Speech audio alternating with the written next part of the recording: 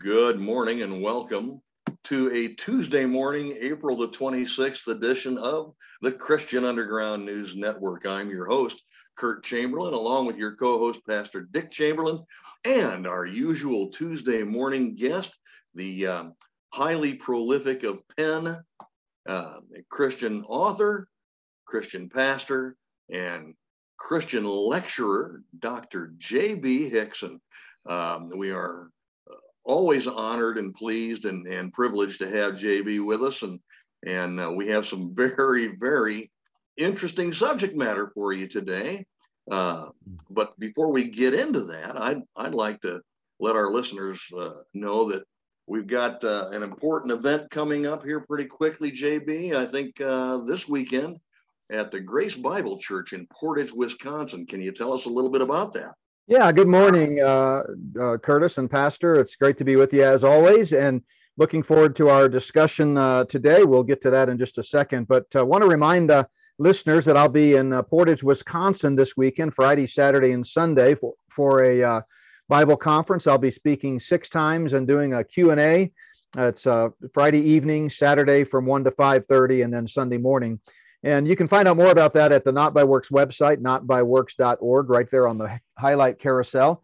But the good news is we're going to be streaming that. So if you're not in the Midwest or not able to make it out to the conference, you can go to our website and click on the highlight banner and where it says free live stream for the conference. And you can watch them live wherever you are. Yeah. So I hope you'll take advantage of that and join in. The subject for the conference is Spirit of the Antichrist, like we've been talking about in many venues here the last few weeks, trying to get the message out about the soon coming of our Lord and how the stage is being set for that. So lots of new material, lots of updated material. We're going to just really hit home with that many sessions. I can cover a lot of ground. So if you're not able to live stream it, I know people have busy lives and busy schedules. We will, of course, post all of the sessions as both video and audio podcast at the Not by Works podcast channel and on our video page of our website. So you can check that out next week once those get posted. But yeah, looking forward to a great trip. We're headed into a busy season. We've got back-to-back conferences. We'll be in Portage and then up in Fort Collins, Colorado, and then in Tulsa, Oklahoma. And so you can learn more about those events at the notbyworks.org website. Sounds like a very, very busy season for you. Yeah. I know we're probably going to end up missing you a couple of weeks in there, JB. And I think next week, I think you mentioned, is going to be one of those weeks because you're going to be out on the road.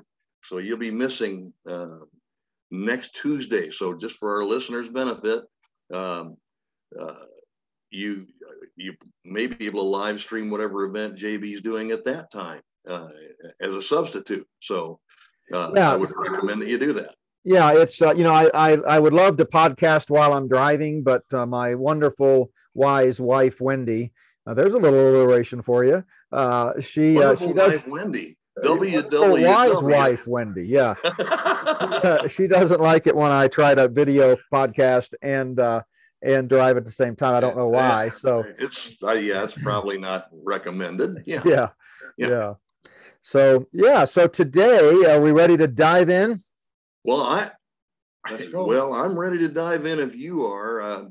Our subject matter today is pivotal importance, I think, because, actually, before we do that, JB, I'd like to, for our listeners that are watching our video version, I went to my mailbox on Friday and found this T-shirt in there. Somebody had sent me a T-shirt. The sender's address was Dr. J.B. Hixson, Not by Works Ministries. He found this Hegelian dialectic T-shirt for me here. It says, Hegelian dialectic, you are living it. Yeah. And it kind of fits into our subject matter here today because I think it was because of one of these pivotal events that we're going to talk about. I think the fall in the garden was what brought this type of thinking into play, and it's affecting us today. But we're going to be talking about the conflict of the ages today, correct?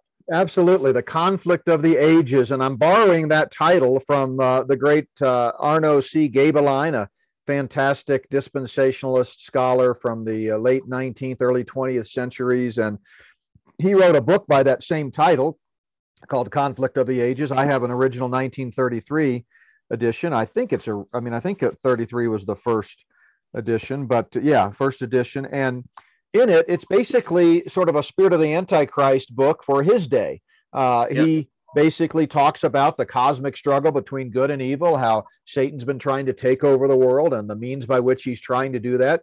And of course, he does it all through the lens of the first half of the 20th century with the rise of communism and the Russian Empire and things like that. So great book.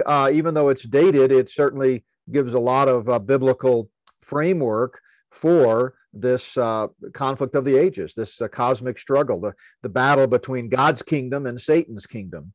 And so, as I was thinking about today's show, Curtis, I really got to thinking about how so often believers, when we read the scripture, we tend to read it from only a personal vantage point, and almost as if every verse was written directly to us. And we sometimes lose sight of the big picture, the grand narrative of creation, and from God's perspective, the plan of the ages that he is unfolding according to his sovereign plan. And of course, the Bible was written to give us everything we need for life and godliness. It is intimately practical, and we ought to personally apply everything we read. But I think, you particularly in the Old Testament, we read passages like Jeremiah 29:11. I know the plans I have for you, saith the Lord, plans to prosper you.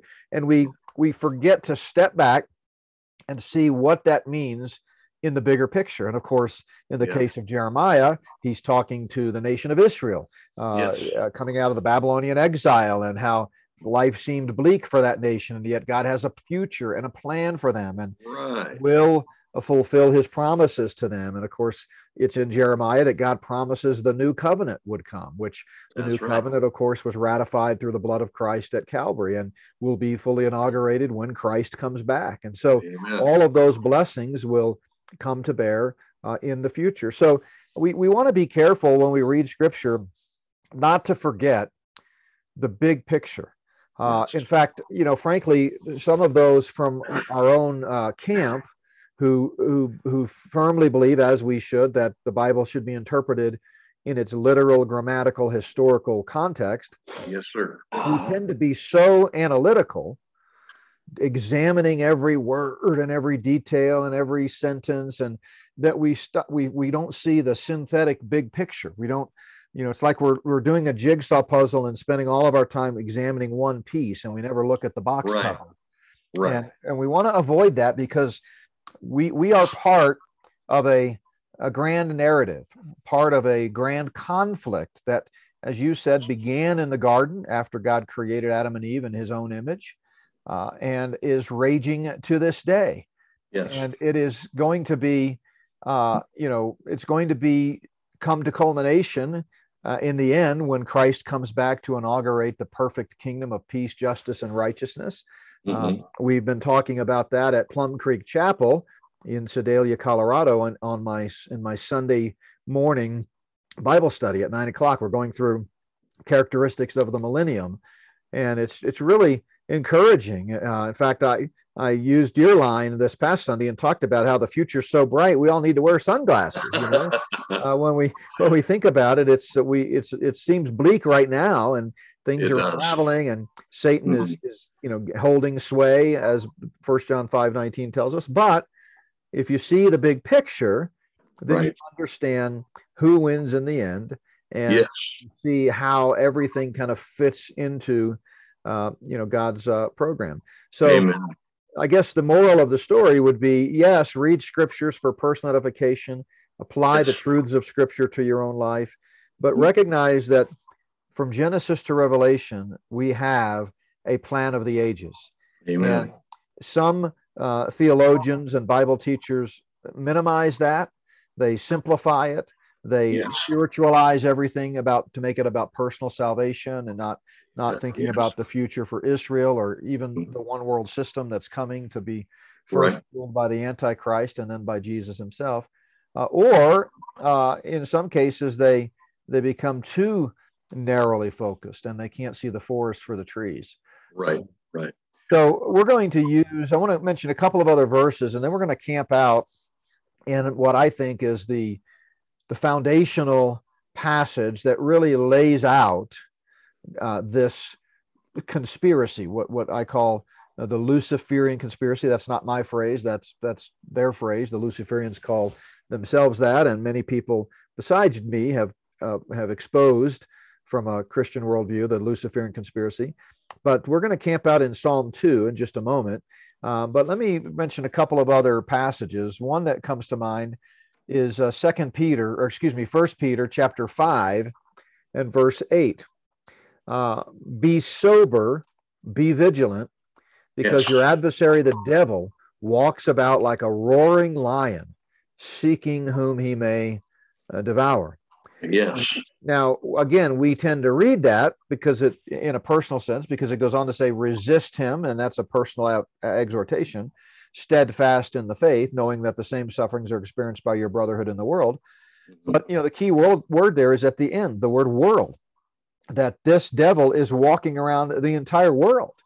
And our brothers and sisters throughout the world are, as we are, a part of this conflict of the ages. And so we need to read that verse, and it should jump off the page at you that there is a hidden, sort of unseen battle. And, we need to be awake to it. Remember 1 Thessalonians 5, verses 4 through 6 say, but you, brethren, are not in darkness, that this day, talking about the coming return of the Lord, should overtake you as a thief. You are all sons of light and sons of the day. Again, making this universal global contrast between Satan and his kingdom and God and his kingdom. And we are not of the night nor of the darkness. Therefore, let us not sleep as others do, but let us watch and be sober. So, I feel like, we need to keep that in mind. And if you do, then it makes the message that we are trying to communicate in my book, Spirit of the Antichrist, all that much more potent and timely. And another passage that I know all of our listeners are quite familiar with, but again, we tend to compartmentalize it or put it in a box and make it only about our little world. And we forget to step back and see this as a cosmic struggle. And that's Ephesians chapter 6. Finally, my brethren, be strong in the Lord and in the power of his might. Put on the whole armor of God that you may be able to stand against the wiles of the devil. Now listen, for we do not wrestle against flesh and blood, but against principalities, against powers, against the rulers of the darkness of this age, against spiritual hosts of wickedness in the heavenly places. Yes. So when he says that, Curtis, do you think that Paul was referring to just central Illinois and the greater Peoria region? Was he? Gee, I don't think he was aware of us yet. Yeah, that's true. I mean, he certainly wasn't referring to just Colorado or just, he was speaking globally. Yes, he was. So with that backdrop, I'd like to turn our attention to Psalm chapter 2. And I want to read the Psalm. It's only 12 verses, 4 stanzas in Hebrew poetry. Remember, Psalms were intended to be sung. And much like our hymns today, they had stanzas. And so I want to break this up into thematically into its stanzas. And let me read the whole passage. And then I want to just bring out 4 points that really explain what this conflict of the ages is all about. Okay. So Psalm 2, we know, was written by King David. So that puts us in a time frame historically of roughly 900 to 1,000 years before Christ. And we know this was written by David, not because the psalm itself tells us, because in the Hebrew scriptures, Psalm 2 is anonymous. But according to Acts chapter 4, we find out that indeed This was written by David. David, yeah. So he begins, why do the nations rage? Notice the plural there, nations. Mm-hmm. And the people plot a vain thing. The kings, plural, of the earth set themselves, and the rulers take counsel together against the Lord and his anointed. So right there you begin to see this cosmic struggle. It's a group of kings, world leaders, national leaders throughout the world conspiring together against Yahweh. Lord there is all caps, meaning a reference to the personal name for God, Yahweh, and the one true creator God, and against his anointed, capital A, referring to the eternal Son of God, Jesus Christ. And here's what they're saying as they conspire together. Verse 3, let us break their bonds in pieces and cast away their cords from us. So in other words, they understand that there is a sovereign creator of the universe who spoke the world into existence and is in control, has the power. He's all powerful. His bonds and cords are controlling. And they say, we don't want that. We want to break them out and cast them away because we want control. David goes on, he, speaking of God, he who sits in the heavens shall laugh, and the Lord shall hold them in derision. In other words, how dare you think you can defeat me? Yeah. He shall speak to them in his wrath and distress them in his deep pleasure. Verse 5. Now, wrath is a key word. We talked about that Sunday in my 9 o'clock hour this past week. So if you want to check that to podcast out, it's in the What Lies Ahead section of our videos. And Pastor Dick also did one this past Saturday. Oh, that's right. Yeah, I remember you saying that. Wrath of God. Yeah. Yeah. So there's two great resources to talk about the wrath of God. Absolutely. But I know Pastor Dick will agree that, wrath in Scripture has both a personal, salvific aspect, but it also has a physical, tangible aspect. In other words, anyone who has not believed the gospel and is not a child of God by faith is under God's wrath. John 3:36. You're either a child of God or a child of wrath. But there is also a sense in which God's wrath is being held back now during this time of patience, because he's not willing that any should perish. He wants all to be saved. But someday that wrath is going to bubble over, and it's going to be poured out and manifested through the sealed trumpet and bowl judgments during that final 7-year tribulation period that Daniel talks about, and also Jesus talks about, and we read about in Revelation. So, here we see an inkling of God's wrath against Satan and against his co-conspirators and against evil in this world. And it says, he shall speak to them in his wrath. And then we get to the culmination of the outcome, if you will, of this conflict of the ages. He says in verse 6, yet I have set my king on my holy hill of Zion. I will declare the decree. The Lord has said to me, you are my son. Today I have begotten you. Ask of me, and I will give you the nations for your inheritance and the ends of the earth for your possession. You shall break them with a rod of iron. You shall dash them to pieces like a potter's vessel.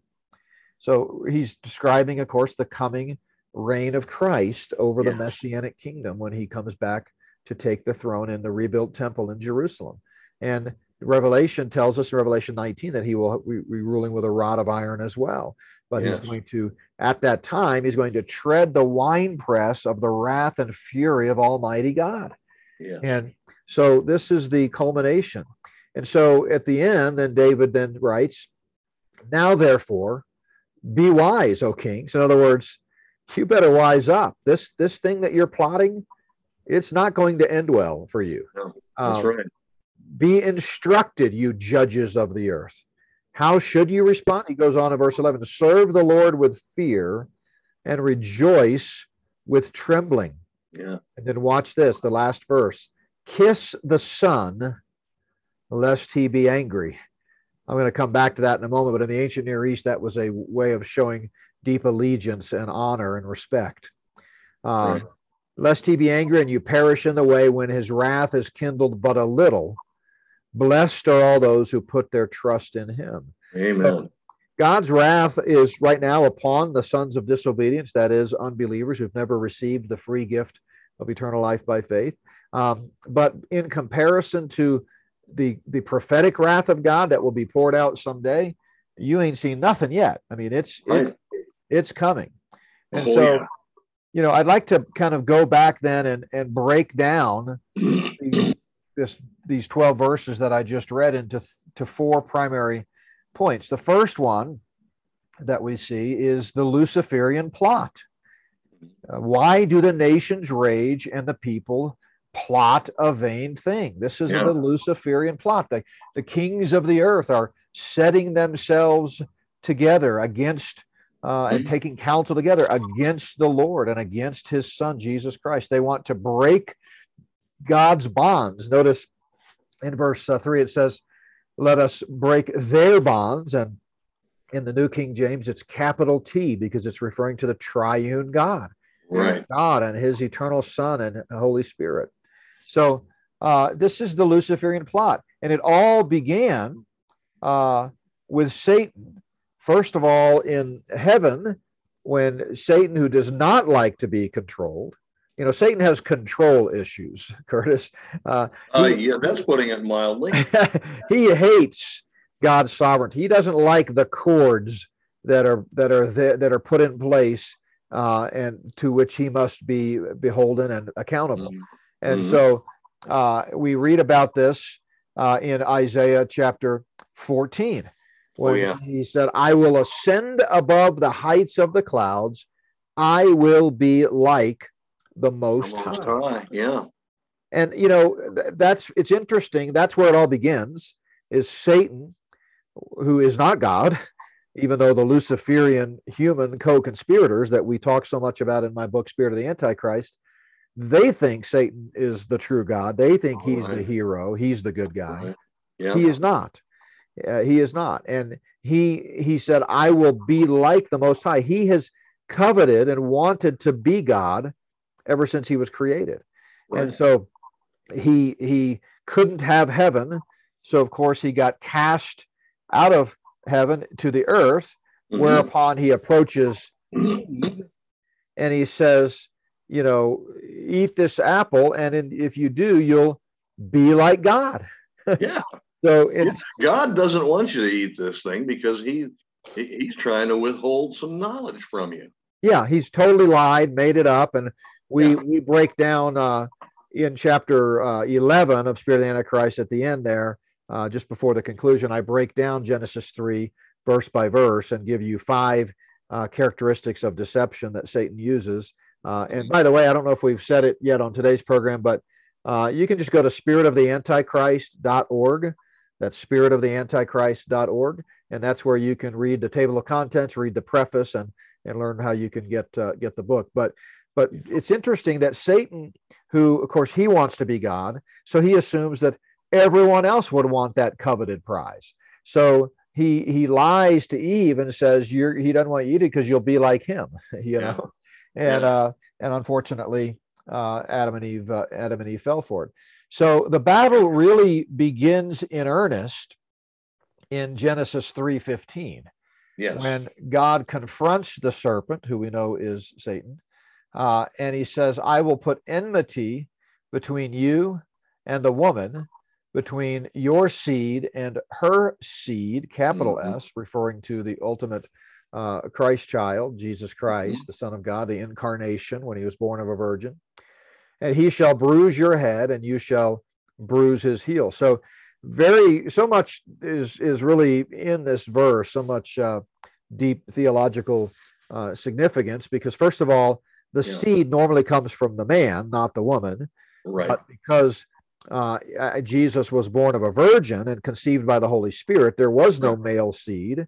There could not be, frankly, because that's how sin is passed down. And once Adam and Eve sinned, then according to Romans 5:12, sin is passed down to every human being ever since then. It's in the blood. And so Jesus Christ, of course, a sinless Savior, was conceived by the Holy Spirit. His DNA was not tainted with sin. And so there's that. That's the reference to her seed, which is unusual. Right. But secondly, the fact that someday the seed of the woman, Jesus Christ, is in fact going to be destroyed, or going to destroy, rather, Satan. He shall bruise your head, serpent. That's right. You might nip at his heel, basically, is what he's saying here in Genesis Mhm. 3:15. You're going to issue a death wound at Calvary, but of course, he defeated death, hell, and the grave when he rose from the Amen. dead 3 days later. So it really turned out to be just a flesh wound, if you will, Yeah. in that sense. Obviously, he literally died. Not saying he did physically die; he absolutely did and rose from the dead. Yes. But the point Yes. is, it was not a lasting wound. Whereas and that's the metaphor that he's using here. You shall bruise his head, but he shall bruise your head, but you shall bruise his heel. And the Hmm. contrast there is between a head wound and a heel. I mean, obviously, if you step on a thorn on your heel, it's going to hurt. But if you get, you're shot in the head, it's over. Yeah. So the battle began right there, and God outlined it So early on. Genesis. Theologians call this the proto-evangelion, or the Right. first example of the gospel. And so that first thing is the Luciferian plot in the first Mhm. three verses. It's the battle begins, and it's been raging ever since. Now we believe in a young earth, Yes.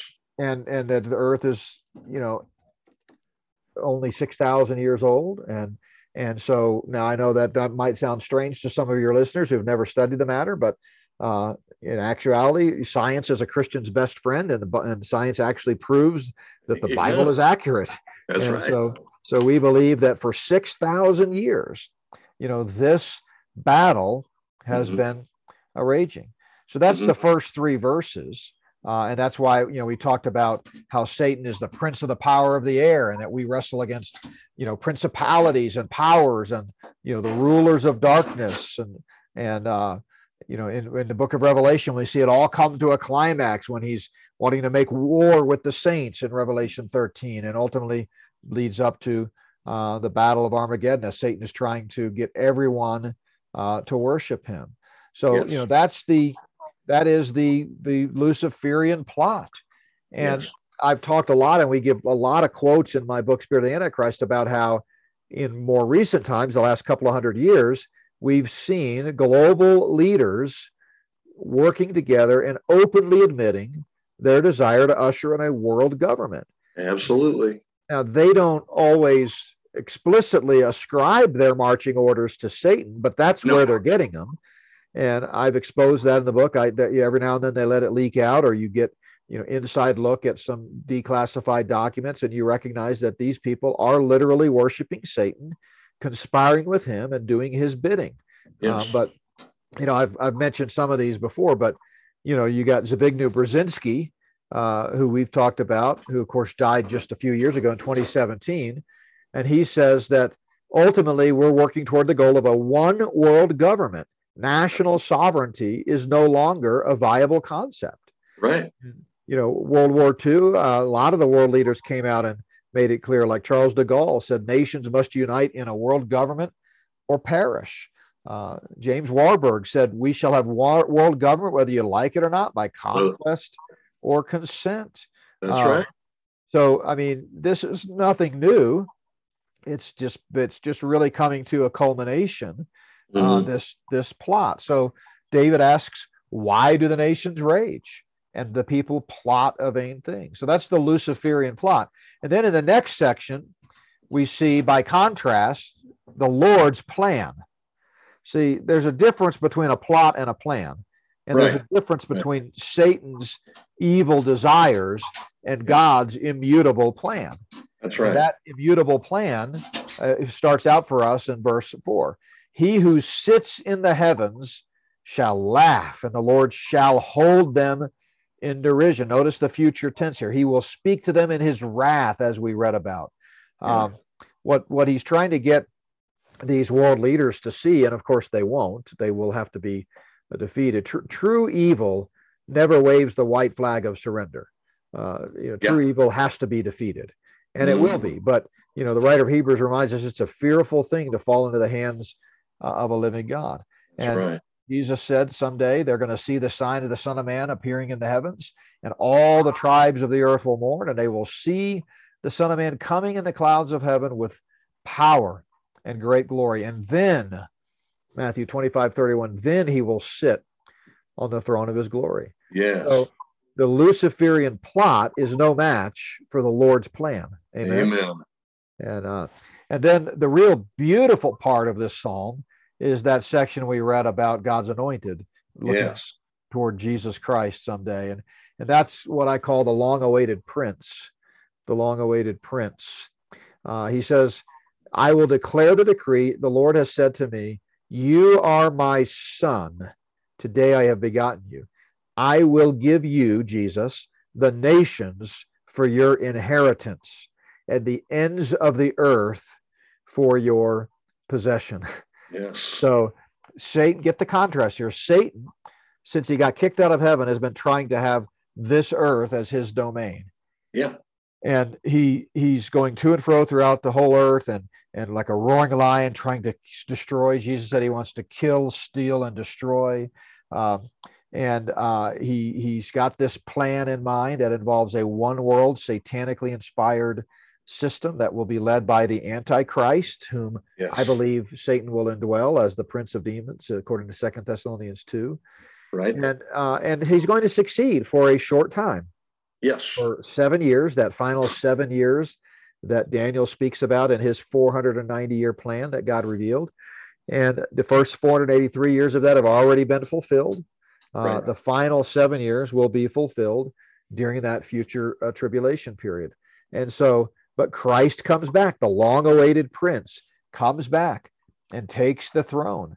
And when he does, he's going to break them with a rod of iron and dash them to pieces like a potter's vessel. Get the picture there. It's almost similar to what we see when Jesus, in the final week of his life leading up to the cross, he goes into the temple and overturns the tables of the money changers. And you just see a glimpse, only a glimpse, of what it will be like when he comes back and instantly perfect peace and righteousness.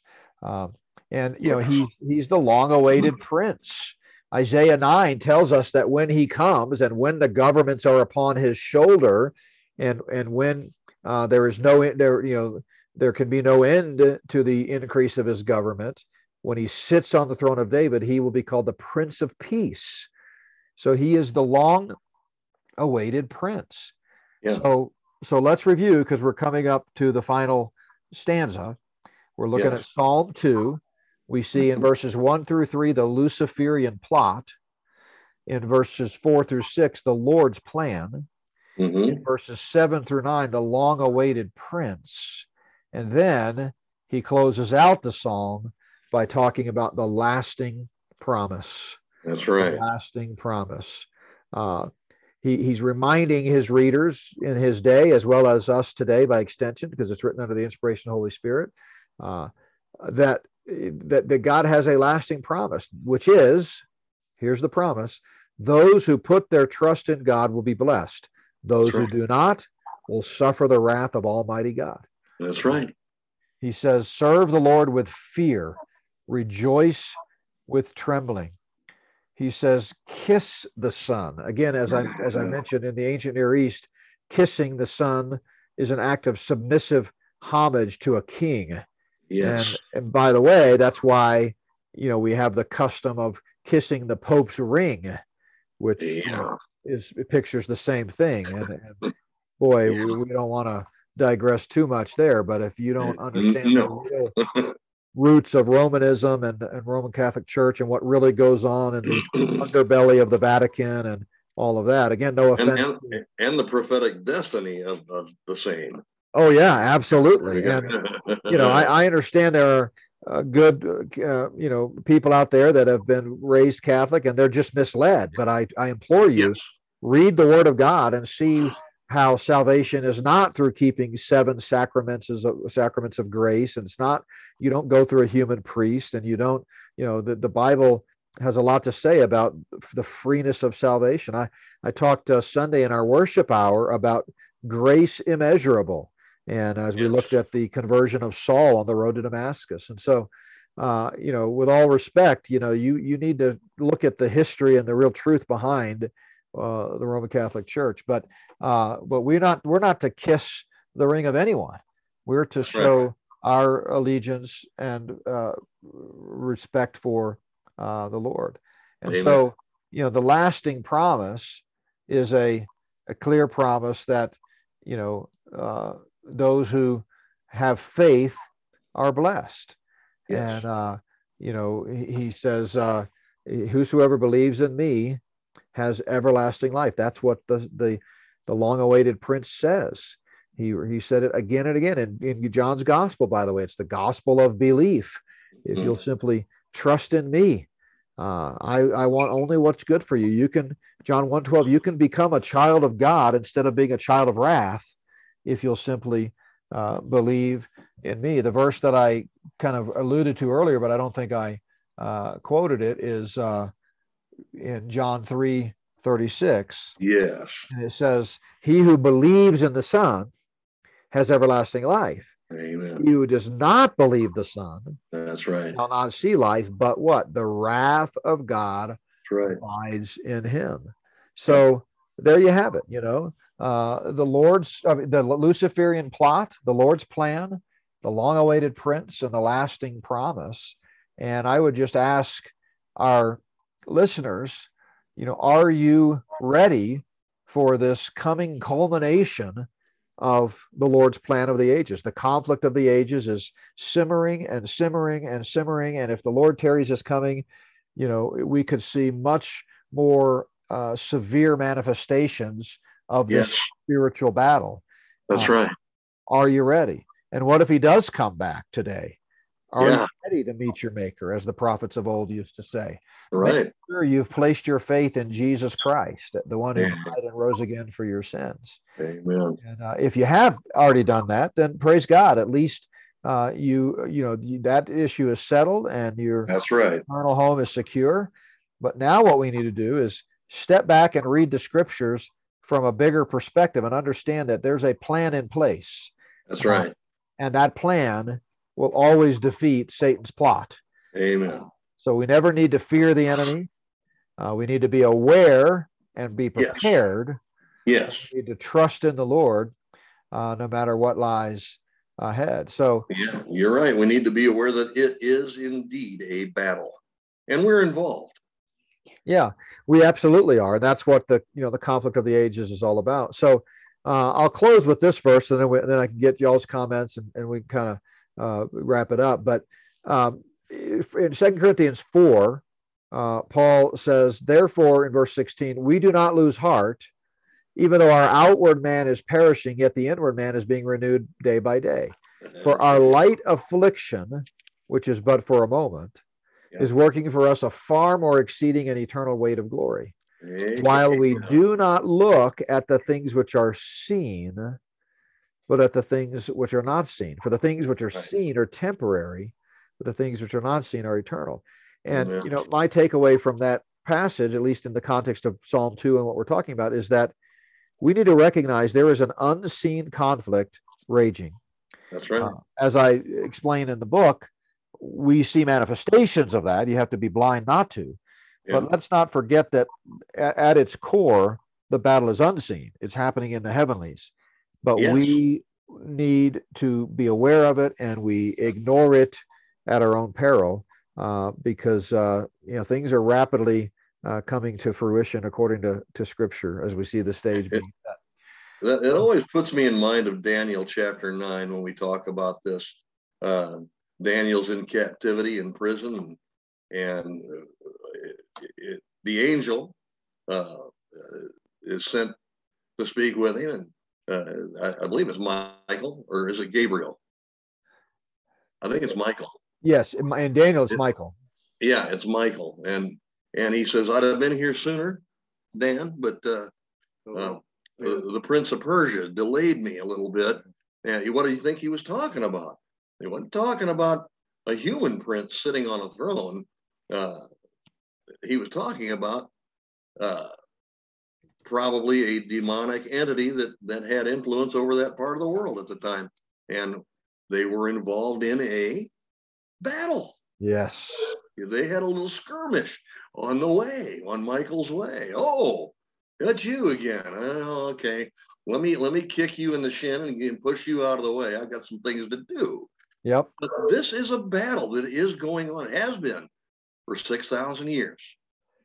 Yeah, and it's gotten worse and worse because 2 Timothy 3:13 tells us things are going to get worse and worse. Deception's getting worse and worse. And that's right. Yeah, that battle is described in Daniel 10, and it is Michael the archangel. So, yeah, it's. Did I say Daniel 9 or Daniel 10? You said 9. Okay, so I'm senile too. True. Who else are you talking about? No, but you know, it in light of all the information that you presented here today, JB, would it be fair to say that the most pivotal event in all of human history was the crucifixion of Jesus Christ? Yes. I mean, that's where the battle was won. That's what was alluded to in Genesis 3:15 at the very beginning. And it's through the death and resurrection of Christ, the atoning work of Christ, that he has delivered us from the power of darkness and conveyed us into the kingdom of the Son of his love, in whom we have redemption through his blood, the forgiveness of sins. Colossians 1. So his crucifixion, his death, his burial, and his resurrection were the most pivotal events, and that's what guarantees us the victory. Absolutely. And so, we started out by talking about the conflict of the ages, Satan's kingdom versus God's kingdom. And that verse I just referenced is in Colossians 1:13 and 14, is that he has delivered us from the power of darkness, Satan's kingdom, and conveyed us instead into the kingdom of the Son of his love. Yeah. And so, we are part of the good guys. We're on the right team. And I know that it looks depressing and discouraging at times, and that's all part of the plan. I don't understand it. I don't know why God doesn't just snap his fingers and put an end to it all right now, but I'm not God. Thankfully, he is. And so we trust him, but we know that the Lord's plan is playing out exactly the way he wants it to. That's and right. We need to be both aware, prepared, and prepared, and we need to, keep trusting him. Because if we look at what's seen, going back to 2 Corinthians 4, we're going to be pretty discouraged. But there's a victory to be won here. Absolutely, what a message of hope! Really, Amen. I mean, it's while we have to look and deal with the issues of the day by day, and sometimes they can be a little discouraging. The overall message is a wonderful message of hope and victory, and I just love it. The Lord takes good care of us, doesn't he? He does, and that's why I think studying prophecy is so vital, because it helps. It reminds us that God's prophecies always come true. He's a covenant-keeping God. He can be counted on, and he's got this. Yeah, he's got it. He's in control. A lot of people don't like to hear that he's in control. Well, Satan didn't like to hear it either, did he? Oh, and he's going to pay for that. He's going to pay for his actions, and so will the kings of the earth here.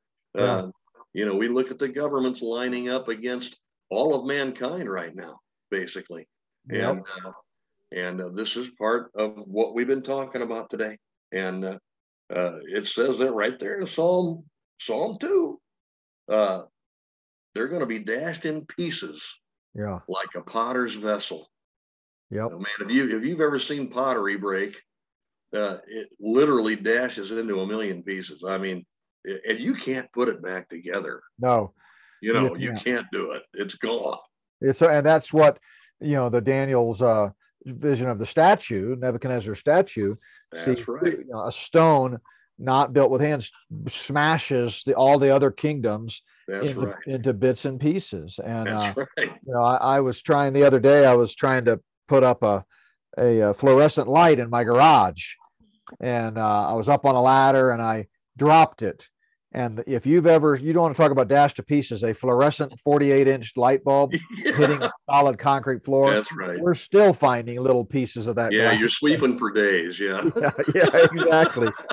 So you can't put it back together, and that's the point. Man's kingdoms are no match for God's kingdom. Amen and amen. Wow. Well, come out and see us in Wisconsin this weekend, Friday, Saturday, Sunday. If you can't make it in person, you can live stream it. And if you can't live stream it, we will post the audio and the video later at the Not by Works site. But learn all about it at notbyworks.org and click on the highlight banner there for the Portage, Wisconsin conference. And it's got the schedule and all you need to know. Yes, very good. And that's coming up this weekend. So pay attention.